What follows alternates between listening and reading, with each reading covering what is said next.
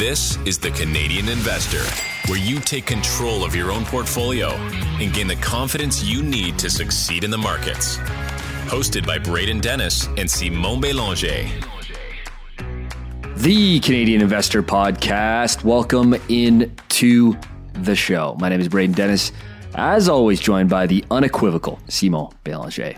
We have maybe one of the most awaited, one of the most hyped up episodes that we've ever done. And I think it's going to be really fun today, Simon. We are going through our entire portfolios, and this is going to take a while, so we're going to split it up into two episodes. So it's going to be part one today and part two next week. Should be a good time. How many companies you got here on the dock today, Simon? Today, I think I've got 8, if I remember correctly. I kind of have 2 in one, and then companies / even Bitcoin that I'll be talking about. Yeah, positions. So I think I've got 8.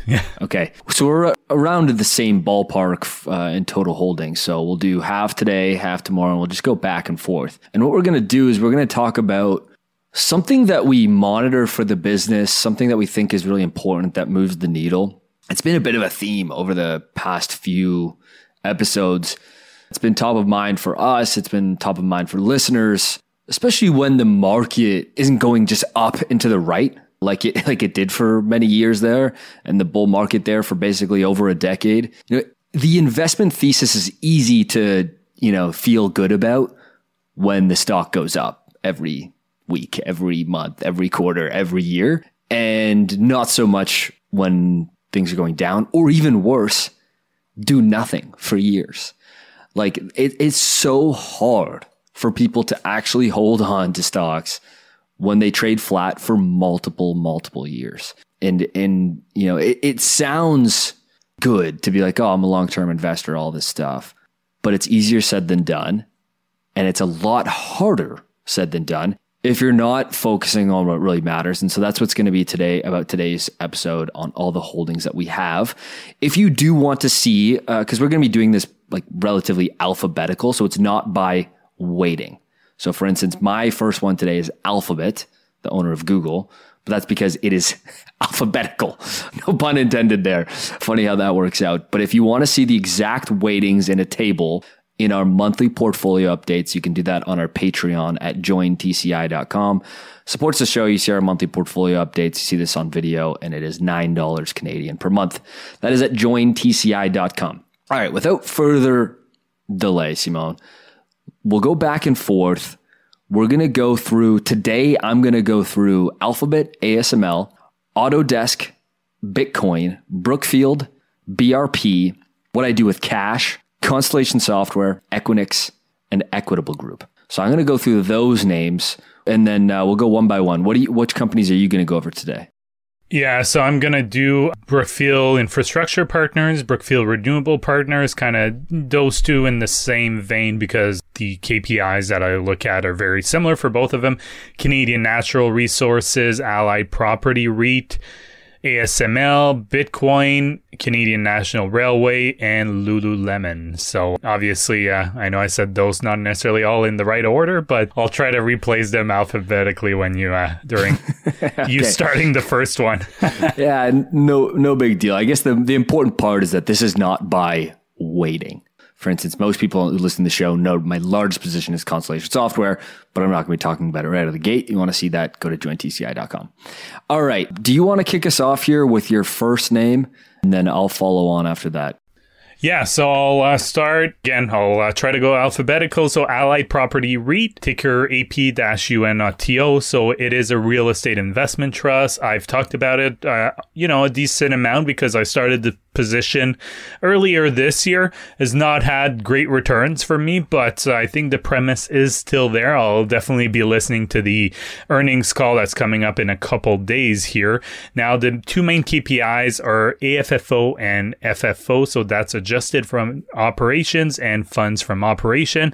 And those I kind of look in the same vein because they're very similar. It's different than what you'll hear me talk about for FFO for BIP and BEP. So the Brookfield names, but it is similar. And I think that's important to just mention to our listeners is that when you have these non-GAAP metric or non-IFRS, so these non-standard accounting metrics, always make sure to read what they mean, because company A might have funds from operations, so FFO, and company B as well, but they'll actually be calculated slightly different. So I think that's important to just remind people. And the second thing here is the occupancy rate. So obviously with Allied Property REITs, it's a office REIT, so it's been hit pretty hard. Their occupancy rates have been pretty good compared to the rest of the office real estate market, so they've done quite well. Like I said, I will be keeping an eye when they come out with their earnings in a couple of days over here. And funds from operation and adjusted funds from operation, essentially it's a way to take out depreciation, amortization, so non-cash items, and other other items that are non-reoccurring, if you'd like. So it could be, the proceeds from selling a building, for example. So this will typically be excluded. So those are the ones that I'm keeping an eye on and making sure they're trending in the right direction, or in the case of Allied, not getting worse. AFO also is adjusting for rent increases and stuff as well. It's kind of like the holy grail of real estate investment trust metrics. It's like, financial nirvana for REITs. Yeah, exactly. So, they're really useful metrics, and definitely, if you invest in REITs, you should know about these. Yeah. Absolutely. I see people saying, look at this real estate investment trust. It trades at a PE of 4. It must be so cheap. Oh, yeah. It's like, that is not the right metric. No, exactly. I've had that comment so many times, like, oh, they have negative earnings and all that. Like, I'm sure you have as well. It's just, you have to look at the right metrics. Not that GAAP metrics or IFRS are not good. They just don't really paint a good picture for these type of businesses, because there's a lot of things for accounting that, you can pass expenses to reduce your taxes and stuff like that. So there are reasons why it's like that, but it's not necessarily a good idea to measure the health of certain companies. Do you ever see that meme where it's like adjusted EBITDA? It's like EBITDA is like the spinach, and then adjusted EBITDA is like after you put the spinach on the pan for 20 minutes or like for 5 minutes and it shrinks to like absolutely nothing. Other way around, I guess adjusted EBITDA is the full spinach. And then after the pan has been cooking it for a while, it's like you get actual EBITDA. So when you're mentioning there, just check what the footnote has on these metrics for each company, because some of them, and I've sold companies in the past because I can't wrap my head around how they came up with that number and why, and it feels misleading at times. So that, yellow flag sometimes. So just be aware of that.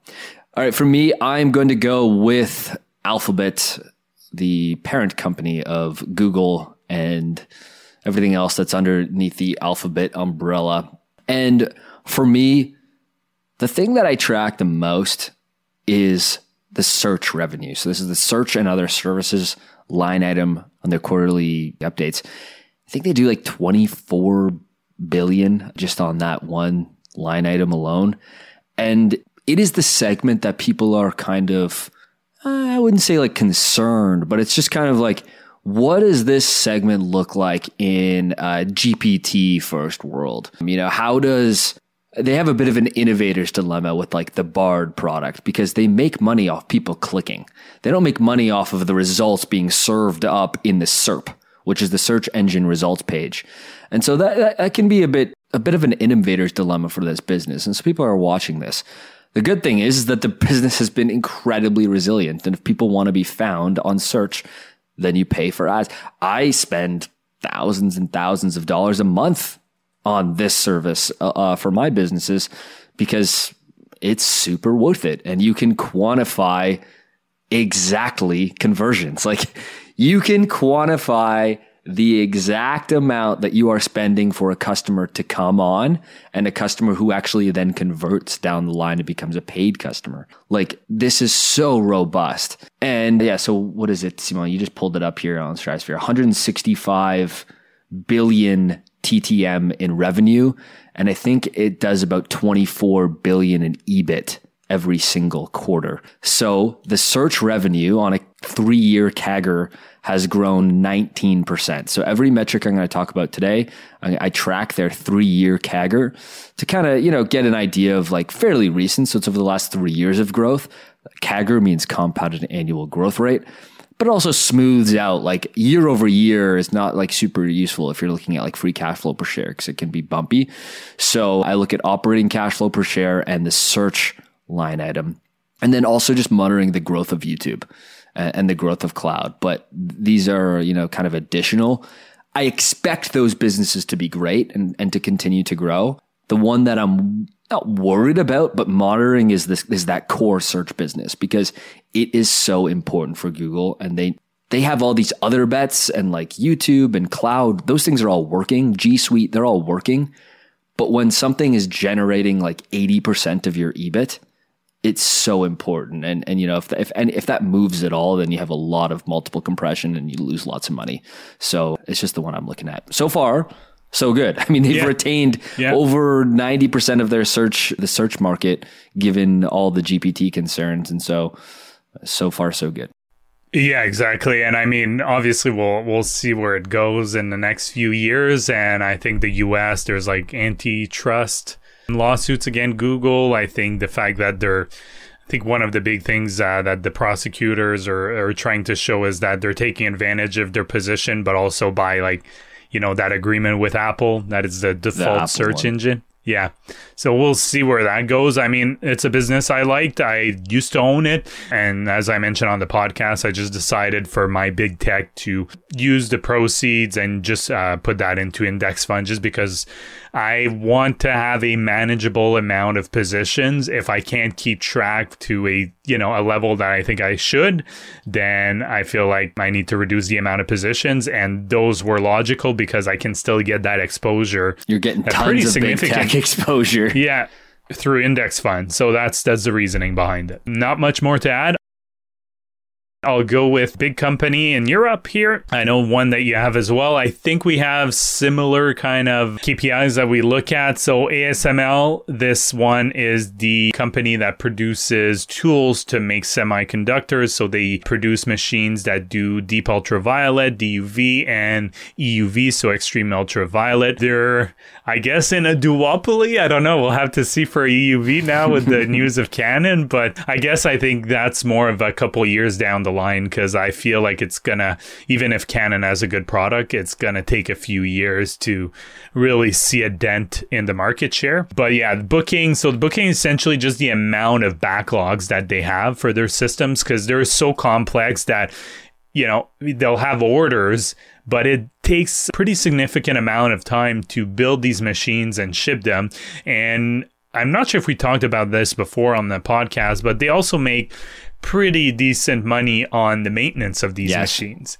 Because one of the things is, you sell these machines, but it's like anything else, stuff breaks and there is maintenance required. And because it's an expertise, even with deep ultraviolet, it would be very difficult for companies to get other companies to service that other than ASML. So it makes a whole lot of sense for ASML to offer those contracts and their clients like a TSMC, so Taiwan Semiconductor, but will subscribe to that. And you'll also see that for the EUV. And the other thing that I keep track of, and this is one that you'll hear me say more than once for companies, but it's free cash flow per share. So free cash flow, I've talked about it quite a bit in the past. I mean, I think it's a great metric for a lot of businesses because it's really hard to fudge. It really shows the amount of cash coming in and out of the business, and it also accounts for share dilution. So it's something that encompasses both of them, and a metric. That's why I do like it. The one note I will say about free cash flow per share is it can be quite volatile on a quarter-to-quarter basis. So it's a much better indicator when you look at yearly or multi-year. It makes a whole lot more sense. I just posted and shared my screen on the services revenue item that you were talking about. So this is that maintenance and service field revenue. It's compounded at over 18% since 2012 and does trailing 12 month almost 6 billion euros in sales. And that is high margin type of stuff. Look on gross profit. It's done nearly $3 billion in gross profit on trailing 12 months on just the services maintenance line item. So I think that's certainly worth bringing up as well. Yeah. It makes sense because the installed base grows, right? So that grows over time. Yeah. Yeah. Just like an Intuitive Surgical, which I'll talk about as well on my holdings. It's like you get that installed base up and you just increase your recurring revenue over time. And so that's why the easiest thing for me to track is the installed base. Like I know the thesis will work if the installed base is there. And that's why for me with ASML, I'll talk about it here now as well, since, both of us own it. I basically just track bookings. This is for me, this is a one KPI business. And of course, it's a very complex business. But as an investor, it is my job to simplify my investment thesis. ASML to me is a one KPI business. Bookings are so important. Are they booking, sales of EUV? Are they taking on how many, 120 million euro machines have they booked this quarter that's going to turn into revenue in the future? And since it's a forward-looking metric, it tells you a lot about the business moving forward as well. And so that's CAGR'd at 17, almost 18% over the last 3 years. And of course, it's going to be cyclical. But if you graph that out, the trend is certainly there. It's been wonderful. There was a huge kind of increase in pulled forward demand in 2020, 2021, as all the foundries were just rushing to get capacity online and making sure that they have EUV booked. Like they're making sure that they are in ASML's backlog so that once they are built, they can claim it. Just the same way we saw NVIDIA have insane demand for people kind of like FOMOing into getting the latest tech from them for their data centers, because you don't want to be in a situation as a business. It's too risky being in a situation in the business where you didn't pony up on the cash so that when push comes to shove that you're getting your machine when you need it in the future. And so just like the same with NVIDIA and same with the ASML, we saw that happen with pulled forward demand.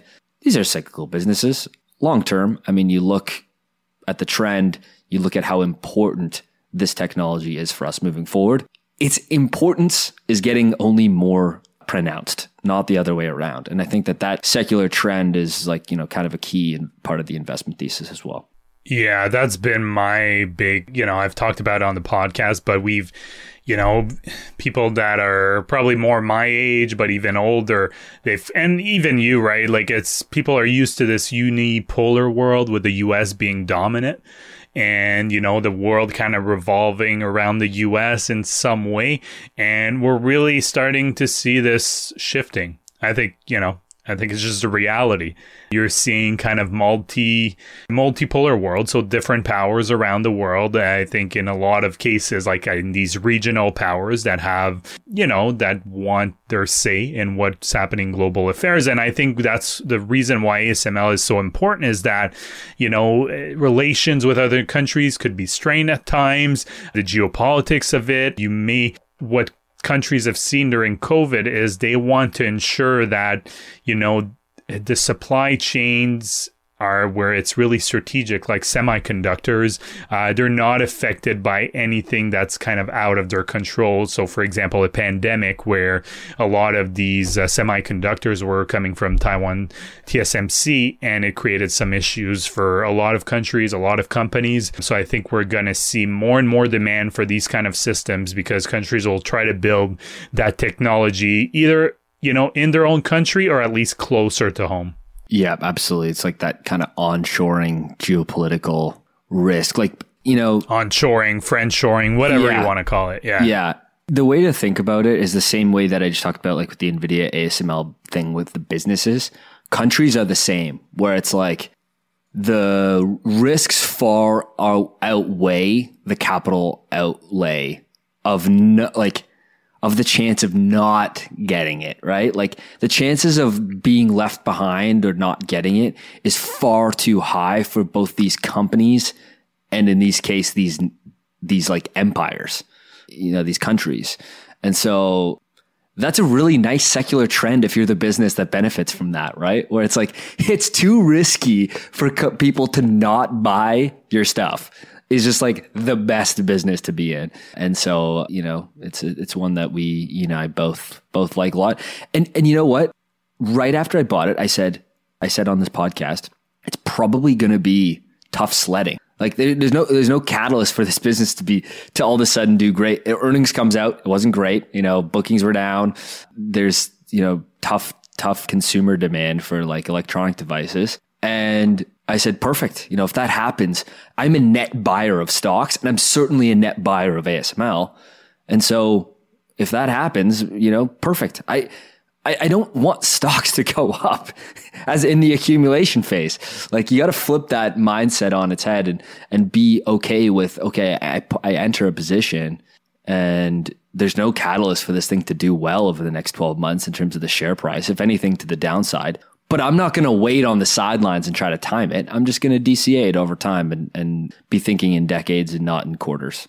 No, well put. So now I'll go on to the next name that I guess we share to some extent. So I think the next few. Yeah, the next few. So the B. So Brookfield Infrastructure Partner, ticker BIP, BIPC. There's a couple different ways to own it. And same thing for Brookfield Renewable Partners, so BEP. I included both of them here. Obviously, they're part of the Brookfield family, but they're just kind of asset-heavy businesses. And for these kind of businesses, I think it's important because they're I guess BEP could qualify as utility. BIP is like maybe part utility / obviously infrastructure play, but they're both, when I look at them, I'm looking at funds from operations, so FFO.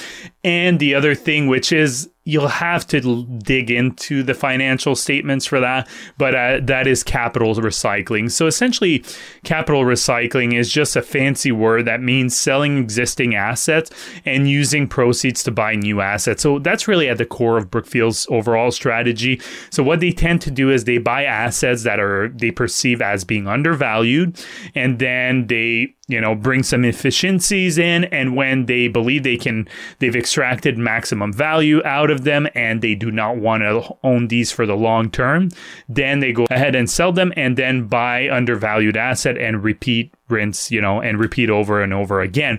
They do, however, some of their assets they will buy and hold. So it's not like they do that for every single asset, but a big part of their strategy is capital recycling. So I do keep an eye on what's going there, what's being bought, what's being sold, kind of the time frame as well. And then funds from operation, without going over like I just did for Allied Property REIT, but that's the main metric they look at. They base their payout ratio for their distribution or dividend based on that. So these are the two main things I'll look at for these BP and BIP. Yep. I'll also continue on the Brookfield train with Brookfield Corp, ticker BN, the mothership, and Brookfield Asset Management, which I got the spin out shares, which is 75% owned by the Corp. And all of these are, owned by the Corp, the ones that you mentioned as well, but they are publicly listed as subsidiaries. And so for the Corp, the easiest and I think most relevant metric is tracking total assets under management. And the reason for that is it encompasses all of the things that Simon was just talking about, but it also includes there a lot of the fee-bearing capital that the asset management business generates management fees from. So they do, if you've just owned the asset management business, they also break out fee-bearing capital, which is super important, right? If that number grows and then they generate more management fees on the capital that they manage for investors, that's included under AUM. But AUM is also going to include all those hard assets that they manage. And it's a really unique company as both the asset manager and the operator, which is a very unique company structure. It gives them some competitive advantages, some downsides as well, but a lot of competitive advantages to actually being the operator and having that expertise. What is like, it's over like 200,000 people work for Brookfield. Like it's unbelievable if you include everyone that works for all the subsidiaries and all those assets that they own and manage. So, we're talking about ports, highways, pipelines, like, real like infrastructure that moves the world, like, just how things work, things that you just take for granted. That's what Brookfield's in the business of. So the corp and the asset management businesses, and then funds from operations, just like super easy way to track profitability over time.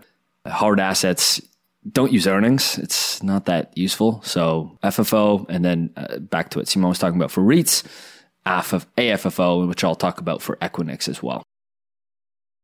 All right, let's get on to a non-stock here. You and I both own both own some Bitcoin, but I'm going to shut up because you're the Bitcoin guy. Okay. And you should go first. Yeah, so there's a couple of things that I look at, and people might be surprised that it's not the price of Bitcoin. So there are on-chain metrics that I look at for Bitcoin that I think are quite useful. The first one is total hash rate. So if you're not familiar with Bitcoin, that's essentially just the computing power behind the mining of Bitcoin. And I think that's really useful to see, how it's going. And I do have here a graphic for a joint TCI listeners.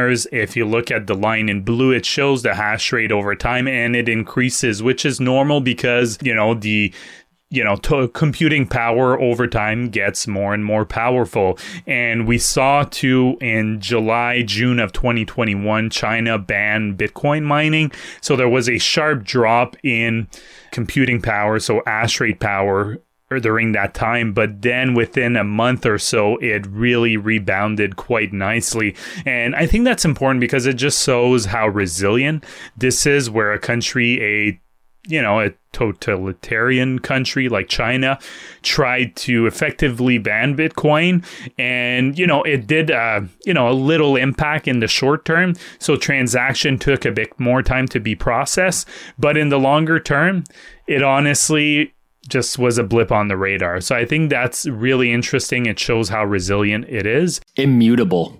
Yeah, exactly. So, no one can control it. And I think that's one of the biggest advantages of Bitcoin, whether you want to, for people who want to compare it to fiat, so Canadian dollar, US dollar. At the end of the day, these currencies, it is what it is, but it's controlled by a handful of people. Like the amount of power in the hand of some central bankers and very few government individuals who make, on the one hand, for government spending decisions that impact the currencies, and then the money supply that expands via the central banks usually. That has a real life impact on people. And I think it's great for Bitcoin to know what you're dealing with. It's not going to change, and I think that's important. The second metric I look at is the number of active addresses in the span of 1 month. So an active address is just you either send or receive Bitcoin. And we've seen, of course, around 2020, around the bull market, it went way, way high, but it never dipped that low.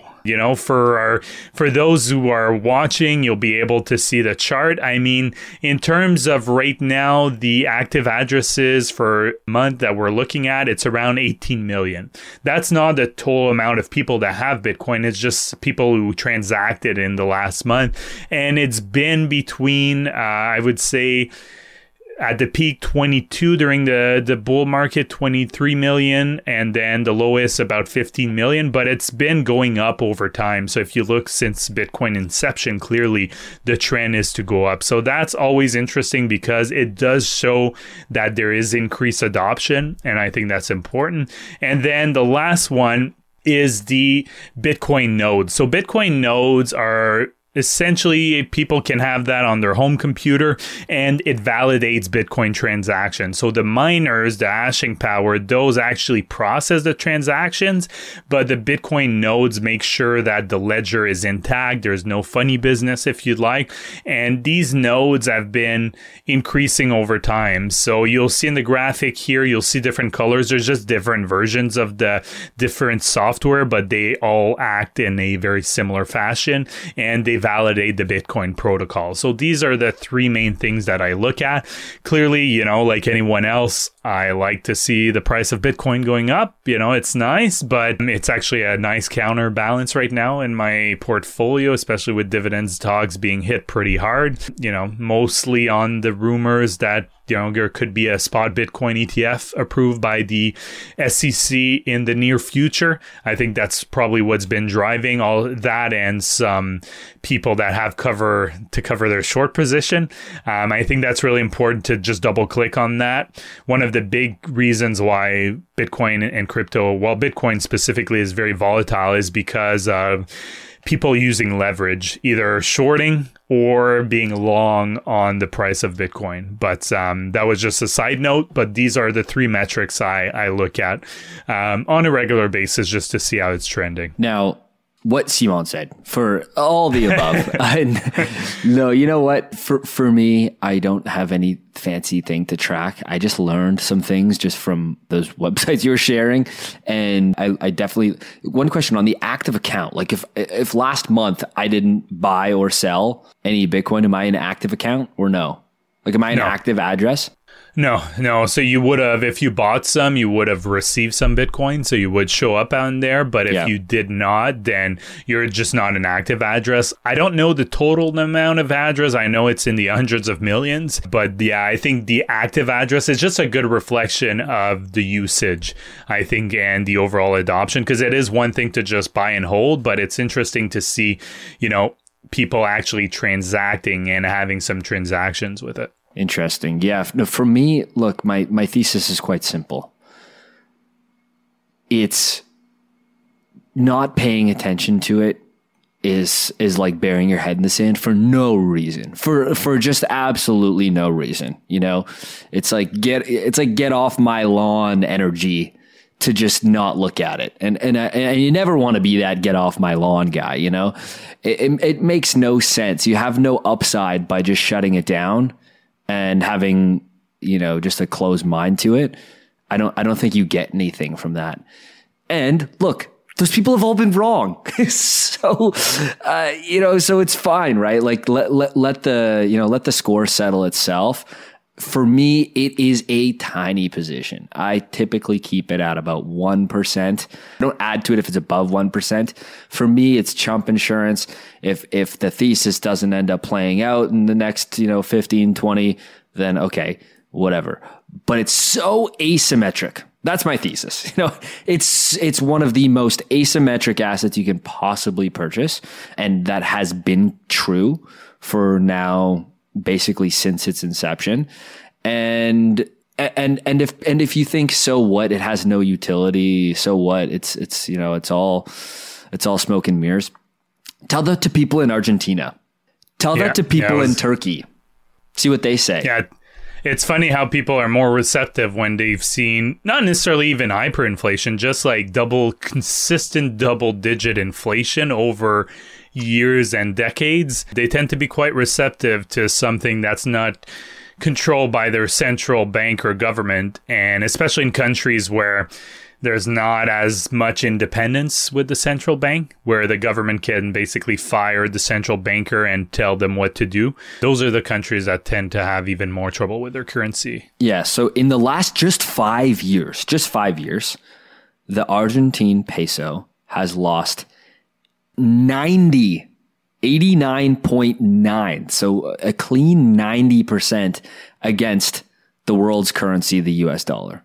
And, Bitcoin compared to the Argentine peso is absurd in terms of performance. So, if you don't think it matters, that's a very, North American centric or maybe Europe, developed world view. And it's certainly, I'll leave it at this. There's no upside to shutting it down. There is a lot of upside to being open-minded to it and at least thinking about it. All right, let's move on to, do I have any more Bs? No, I got the Brookfield. I can go with BRP here. Okay, so BRP is... Yeah, at this rate, we'll have to do 3 episodes. Yeah, maybe it'll be a part 1, 2, and 3. BRP is the owner and manufacturer, distributor. Well, they use distributors, but the manufacturer of large, well-known recreational vehicle products and brands like Ski-Doo, Sea-Doo, Lynx, I think Can-Am, as well. And so we're talking about like ATVs, jet skis, snowmobiles. And their market share has gone from, high teens to mid 30s, low 40s of the entire market of recreational vehicles. And they have tremendous brand power, and they've done exceptionally well. The metrics that I track are the power sports gross profit, which is CAGR'd at 16%, and shares outstanding, which has been high single digits that they reduce the share count every single year. And so the stock's incredibly cheap. It's pretty much always cheap because it's a consumer discretionary stock. It doesn't get more consumer discretionary than this. Like think of a more consumer discretionary stock. Yeah. Hard pressed. So it's never expensive, and all they do is keep growing. And they like that the stock is very cheap and labeled as a discretionary business because, well, it is, and they can buy back a lot of stock at like less single digits, low double digits next year's earnings, next year's free cash. And, as a result, free cash flow per share, earnings per share has been wonderful for the business. And it's not a company that's shrinking. It's actually been growing very effectively and growing their market share. And here's my hot take. I think for every mega winner, which this has been a nice winner for me, for every mega winner, you have to have some sort of differentiated opinion from the market. My opinion is that it's not that discretionary for people who are in the top 2% of wealth globally who want to buy these regardless of the economy. Like, there's no recession for these people. Well-off blue-collar workers and well-off white-collar workers who are like their target market are doing great, despite what you see online. Yeah, that's fair. Don't have too much to add there. I'll go on to my next name, Canadian Natural Resources. This one is a bit trickier because obviously it's a commodity play. So it's going to be pretty reliant on that. So whether you're looking at free cash flow, it's going to depend a lot on the price of oil and natural gas. But the one thing I do like to look at is the return on invested capital. But even that, I think when I look at it, I definitely have to compare it to its peers. And the reason for that is return on invested capital. It's, dependent on your earnings. I think it's operating earnings, if I remember correctly, operating income, that's looked at, and total invested capital. So it's very dependent on earnings, and clearly their earnings will be dependent on the price of oil. So You're talking about the formula? Yeah, the formula. No, Pat. You're talking about for ROIC? Yeah. Yeah, it's net operating profit after tax. Okay, yeah. So I have very similar. Yeah. It was just the acronym. But hear me out. Like, yes, they're similar. It's similar to EBIT and operating income. But don't tell that to a CFA because they, ROIC, the ROIC gods, and no Pat, they don't mess around. So okay, we got to take this very seriously. Yeah. So the ROIC, the reason why I think it's really interesting to compare it's just because you'll see the ups and downs with the price of oil. So clearly they're going to get a better return on investment if they can get a higher margin because the prices of oil are higher and so on. But comparing it to another company, one of its peers like a Suncor, I think is really interesting. And not only them, but you can compare it to a couple of their peers and just making sure that Canadian Natural Resources is still a tick above them. And if they constantly have a better return on invested capital, they're going to perform better than their peers. So that is the metric that I focus on. Obviously, I keep an eye on free cash flow per share. But again, at the end of the day, it's going to be so dependent on the commodities price that I think ROIC is a better KPI to look at here. Yeah, I love it. I will move us on. We're in C's right now, right? Okay, so I'll quickly go with, there's nothing for me to track here, maybe other than interest rates with my cash position. I started tracking it for joint TCI subscribers because before, to be honest, if I had less than like 5,000 cash, I would literally just leave it as cash in my brokerage account. Now I try to be a little bit more thoughtful when you can actually buy a money market ETF and get more than 5% on your money. And so it's worth the time now. It's worth tracking now. But before I couldn't say that and I wouldn't even include it as part of my portfolio. It would just basically be like a float of cash that would either be moved into a position next month or something else. Whereas now I get it to work right away, even if it's just a few $1,000 because why not? got tired of me talking about it, and you're like, okay, I'll shut him up. I'll just put some money in there. Well, for so long there was no point, right? Like Pareto principle. It's like, why even spend time on no outcome? But now there's an actual outcome. But moving on to Constellation Software, I've talked about this bazillions of times. But then the metric that I'm tracking the most is acquisitions, money that they're spending on acquiring companies. This has CAGR, compounding annual growth rate, over the last 3 years of 73%. So they are buying more companies. They bought like close to 150 on a trailing 12 months. So they're buying more companies and they're deploying more capital because they've had a couple acquisitions in the last 2 years that are, approaching the 1 billion mark, which are massive for them. Massive acquisitions for them for a company that typically does small vertical market software acquisitions. So when they do like that Empower Black Knight carve out with the ICE deal, when ICE was being bought by Black Knight, they bought those mortgage origination software companies from Black Knight for close to $1 billion. So that is like needle moving stuff for them, and they bought it on pennies on the dollar.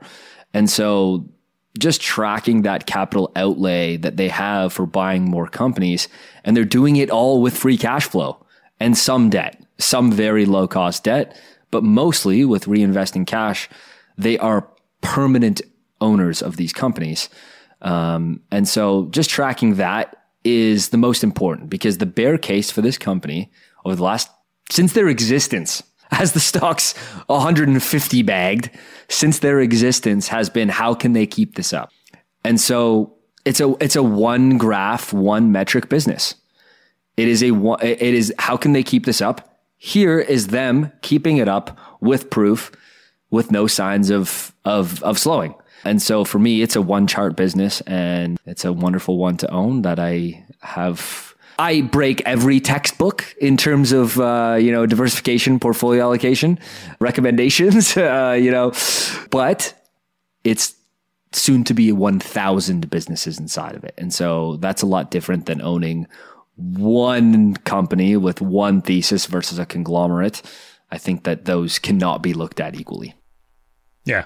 And honestly, you don't need to justify yourself. Like at the end of the day, you're confident in your position, you had conviction, and that's all that matters. I mean, obviously my Bitcoin position's bigger than what a lot of people would have, but I have conviction in it. And I think that's an important note for people who invest, is just having conviction in your position. Obviously, the higher allocation, the more that you'll have risk tied to that, just because it's one position if something does go wrong. But at the end of the day, you don't have any rules. You make your own rules. As long as you're aware of the risk associated with that and you're comfortable with it, and you're not going to get wrecked if it doesn't go as planned.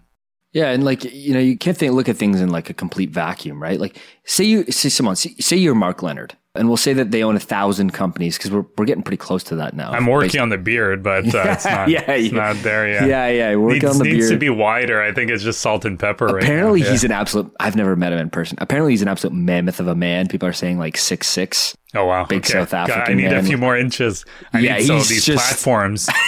Get some like platforms. Tom Cruise, I think, wears those sometimes in movies. I need to. If someone knows Tom Cruise where he gets those, I'll get them and go see Mark Leonard.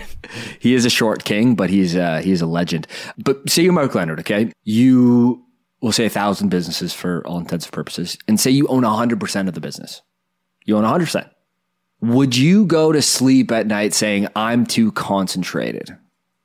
Right? Like it would be a ridiculous thing to say. Going to Mark Leonard and saying, dude, don't you think you need to diversify a little bit? He'd be like, you're right. I need to buy another 1,000. Probably is what he'd say. But do you know what I mean? Like that is, it's so ridiculous. So you can't look at things in a vacuum. Like, it's like owning a Berkshire, right? I think it would be completely reasonable for someone, in my view, to just own Berkshire. That's 100%. It. That's their whole portfolio. Just because there's so much diversification. Obviously, you're more concentrated in certain sectors, but it's a bet on America, basically. It's like Berkshire. Yeah, exactly. Yeah.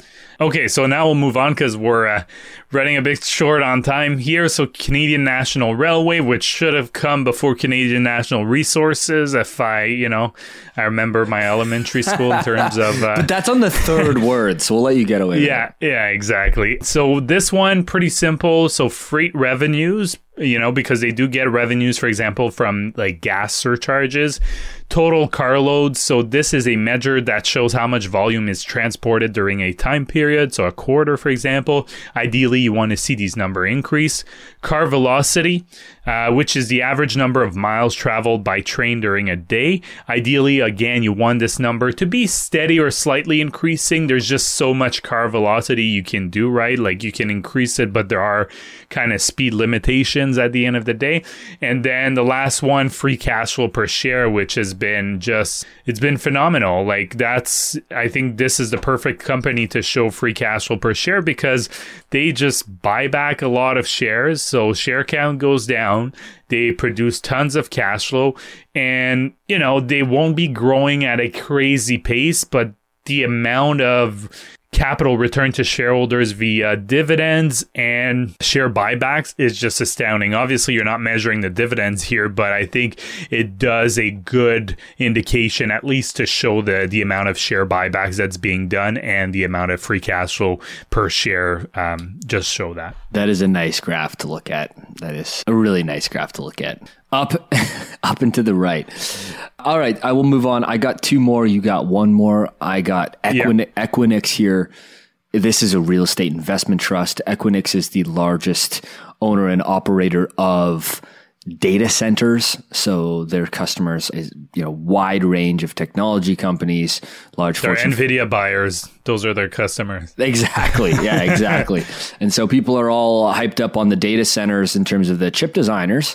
What about the companies that have to actually hold them in the data centers and own that real estate?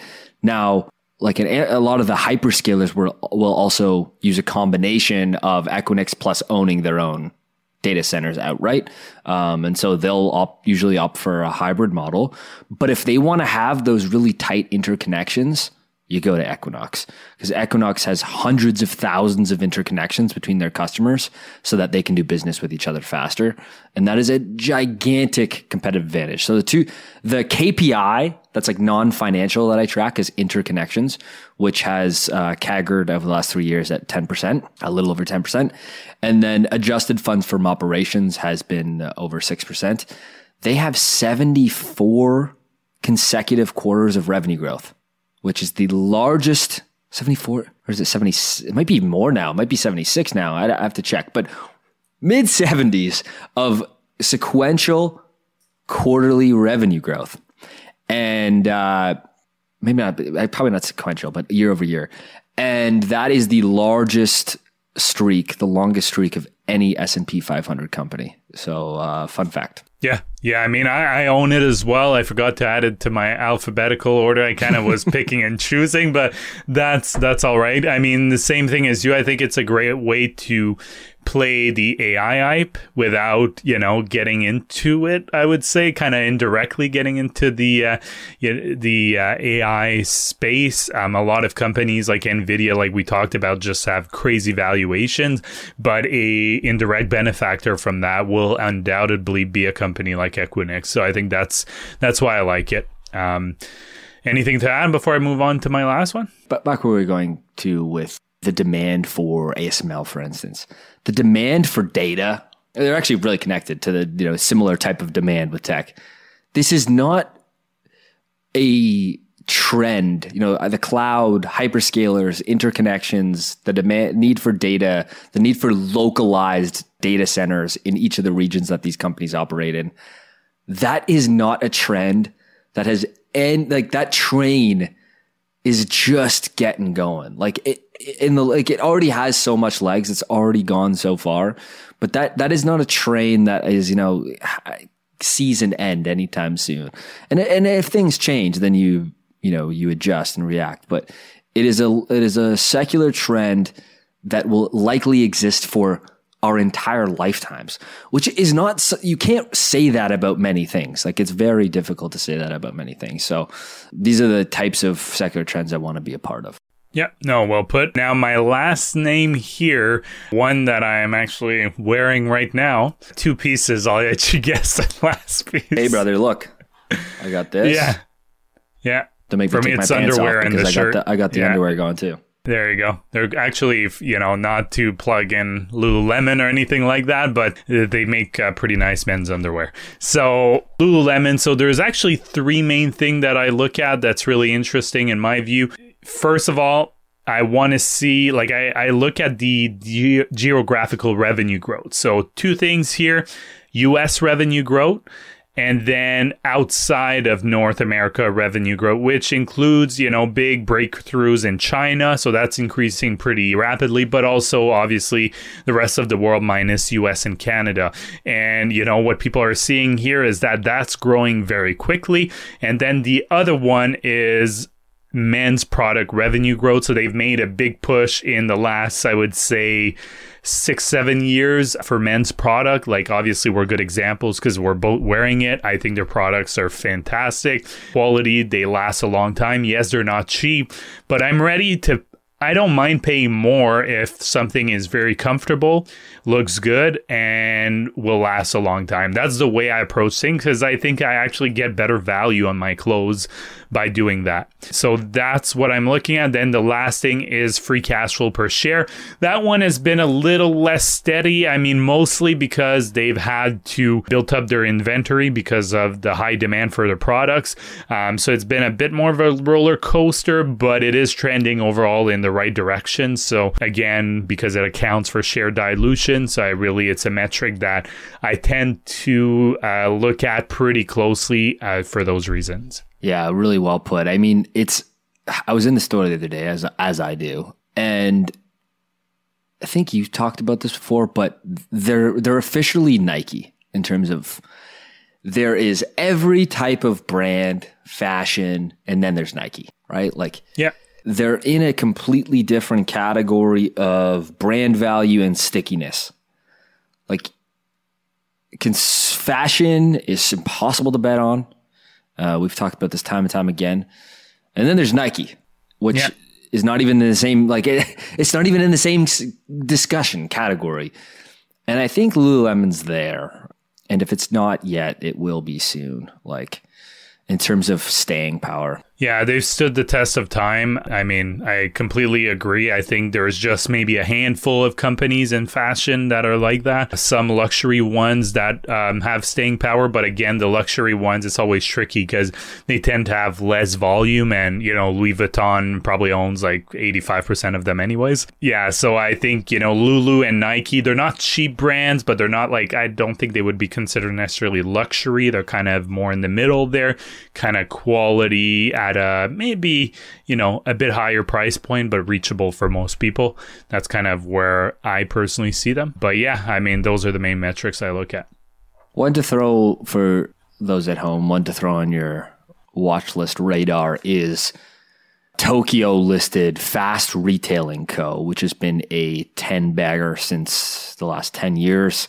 They are the owner of Uniqlo, which is a very popular fashion brand as well. It's basically trying to look like Lulu clothes, at least the North American brands, the North American stores are, with respectable quality and a fraction of the price. So I actually really like Uniqlo.